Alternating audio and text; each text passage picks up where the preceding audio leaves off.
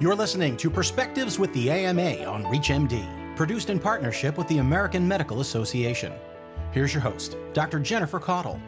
As the COVID-19 pandemic continues to rage on, medical organizations across the country have been working to provide physicians with efficient tools and resources to help them continue caring for their patients, all while keeping their practices operational and themselves safe. So to get a better sense of the resources that are available, we're sitting down with the AMA to uncover key strategies for keeping physician practices open during the COVID-19 pandemic. Welcome to Perspectives with the AMA on ReachMD. I'm your host, Dr. Jennifer Caudle, and joining me in this important discussion is Carol Vargo, Director of Physician Practice Sustainability in the AMA Physician Satisfaction and Practice Sustainability Group. Carol actually spoke with us towards the beginning of the COVID-19 pandemic about reopening practices and has returned to do a follow-up to share some helpful tips and resources for physicians as they continue to battle COVID-19. Welcome back, Carol.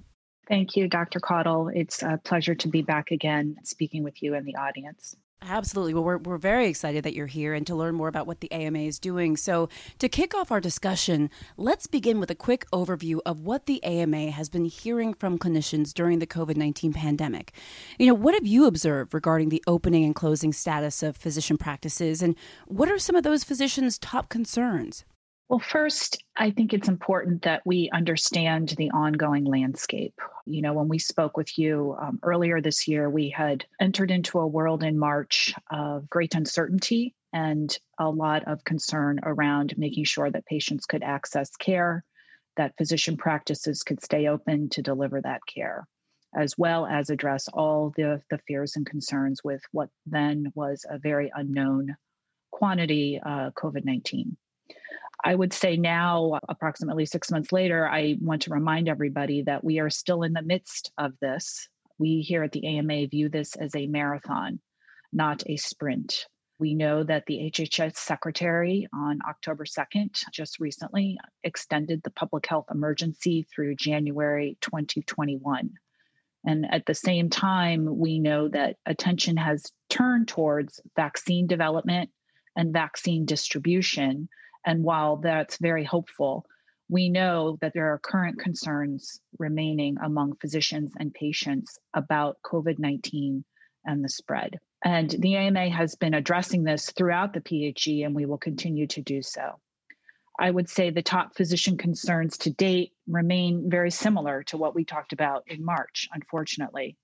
A lack of PPE and adequate testing in many pockets of the country. We are also now entering into the fall flu season and a large concern around resurgence, a potential wave 2, and what folks have termed the twindemic of flu as well as COVID-19. Physicians continue to be concerned about delay of care for patients who may not feel safe coming into a physician office or a healthcare facility for much needed care. And we also know that, again, back to this being a marathon, physician practices have invested a great amount of time, effort, and energy, particularly around the adoption of telehealth. And we want to maintain that, and we want to ensure that those investments and that provision of care is adequately covered and paid for both physicians and their patients. That's very helpful to hear. If we focus on those concerns for just another moment, Carol, what has the AMA done to help address them? Well, we've put out a tremendous number of resources, whether that be written guides, as well as webinars and podcasts such as this with ReachMD and our partnership with you all. We have developed resources along the great lines of greatest needs, particularly right at the beginning of the pandemic around what available loans and financial help at the federal and state level would be available.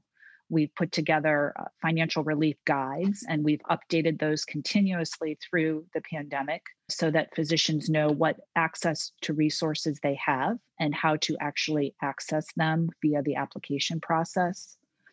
I would say to address the shortage of PPE and testing, we continue to advocate for that at the federal and state level, but more importantly, the AMA launched a project with an organization called Project N95 earlier this year, Over the summer, we helped members through this project get PPE for their practices. And we're actually pleased to let you know today that early in November, we just decided that AMA members will have another exclusive opportunity to purchase quality certified PPE with no minimum for a limited time. So stay tuned for that. Another very important aspect that we have been focusing on is physician mental health.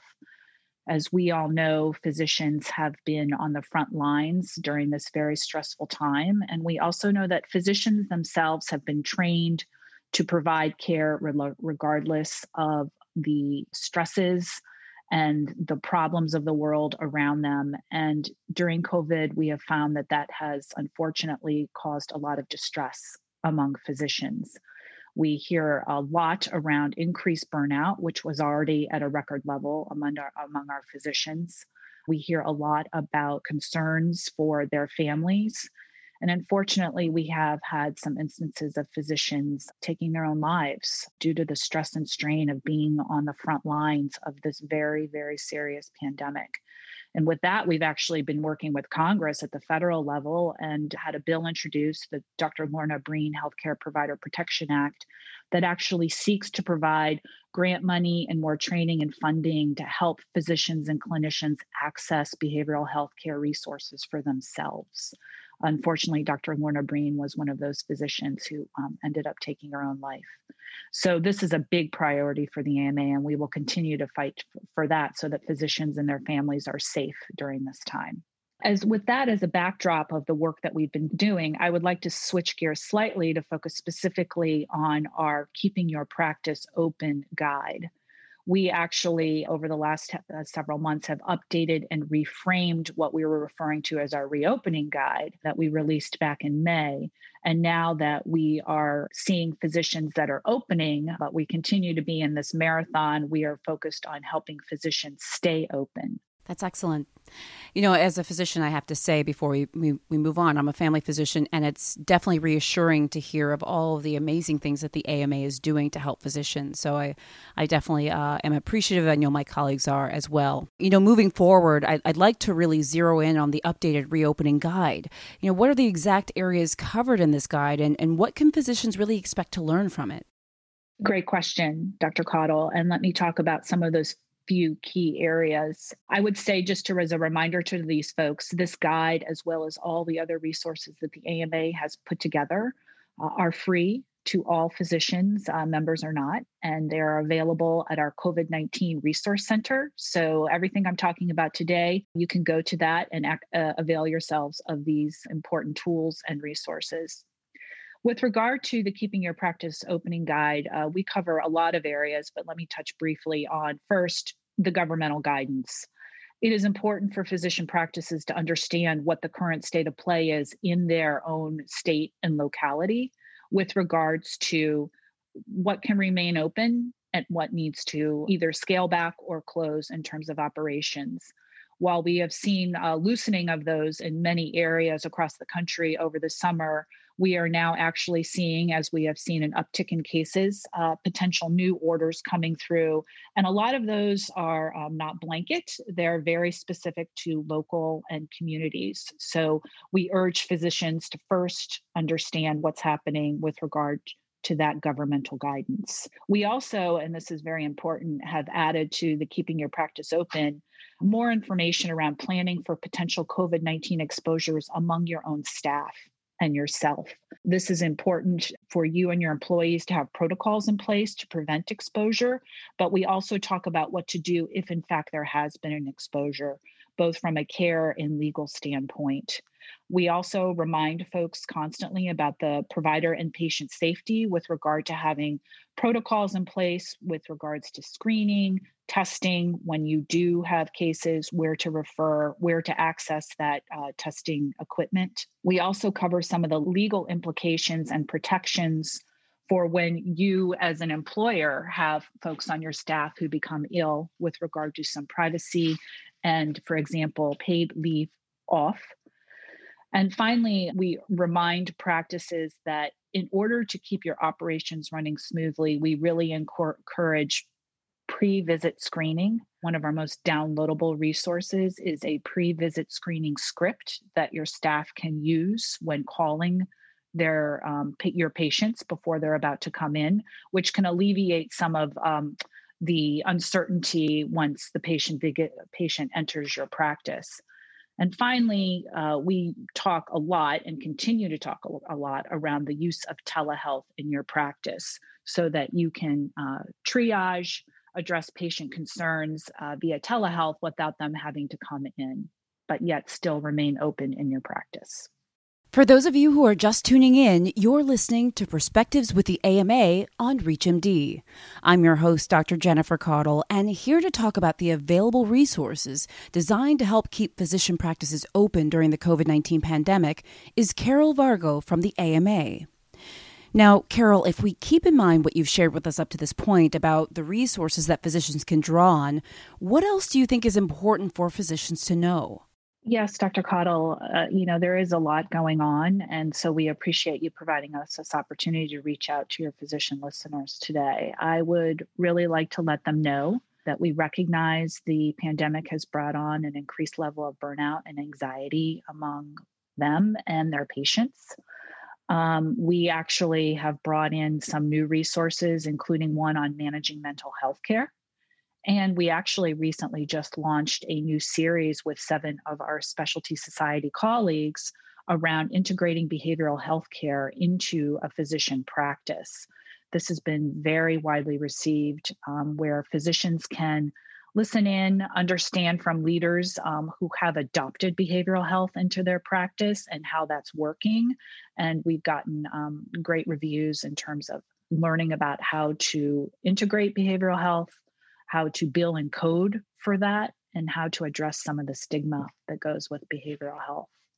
We also continue at the AMA to engage the physician and community via multiple surveys to collect their feedback on what's happening on the ground with regards to the impact of COVID-19.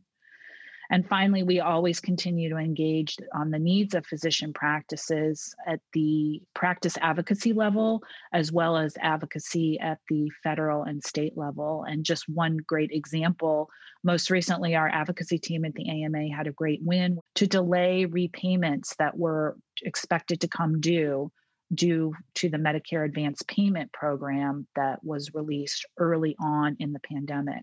So now physicians do not have to repay those advance payments at this time. And finally, we continue to advocate for continued telehealth coverage during the pandemic.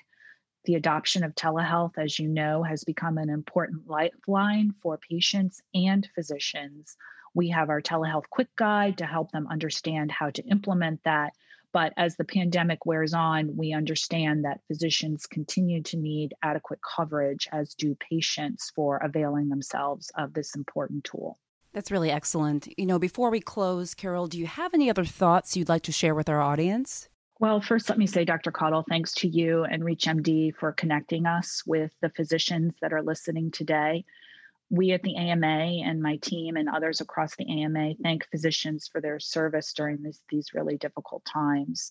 And we want to reiterate our support and our commitment to you, because without you, we would not have come as far as we have, fortunately, with the advances in care and therapeutics for patients dealing with COVID-19.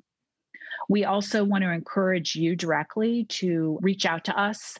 We have a Share Your Story button on the AMA's COVID-19 webpage, which I mentioned to you before. So if you have a particular need that you feel like we are not yet covering or could be enhanced, please let us know. And finally, I just want to encourage the physicians listening today and those that work in their practices to take a look at our Keeping Your Practice Open guide. Again, it is available and free to all, available on the AMA website. And you will also be able to find it on the ReachMD page for this episode. Wonderful. Well, with that, I'd like to thank my guest, Ms. Carol Vargo, for joining me to discuss a few of the resources available to help physicians keep their practices operating during the COVID-19 pandemic. Carol, it was really great having you on the program. Thanks, Dr. Caudle. It was a great opportunity, and I really enjoyed speaking with you today. The preceding program was produced in partnership with the American Medical Association. To revisit any part of this discussion and to access other episodes in the series, visit reachmd.com/AMA. Thank you for listening. This is ReachMD. Be part of the knowledge.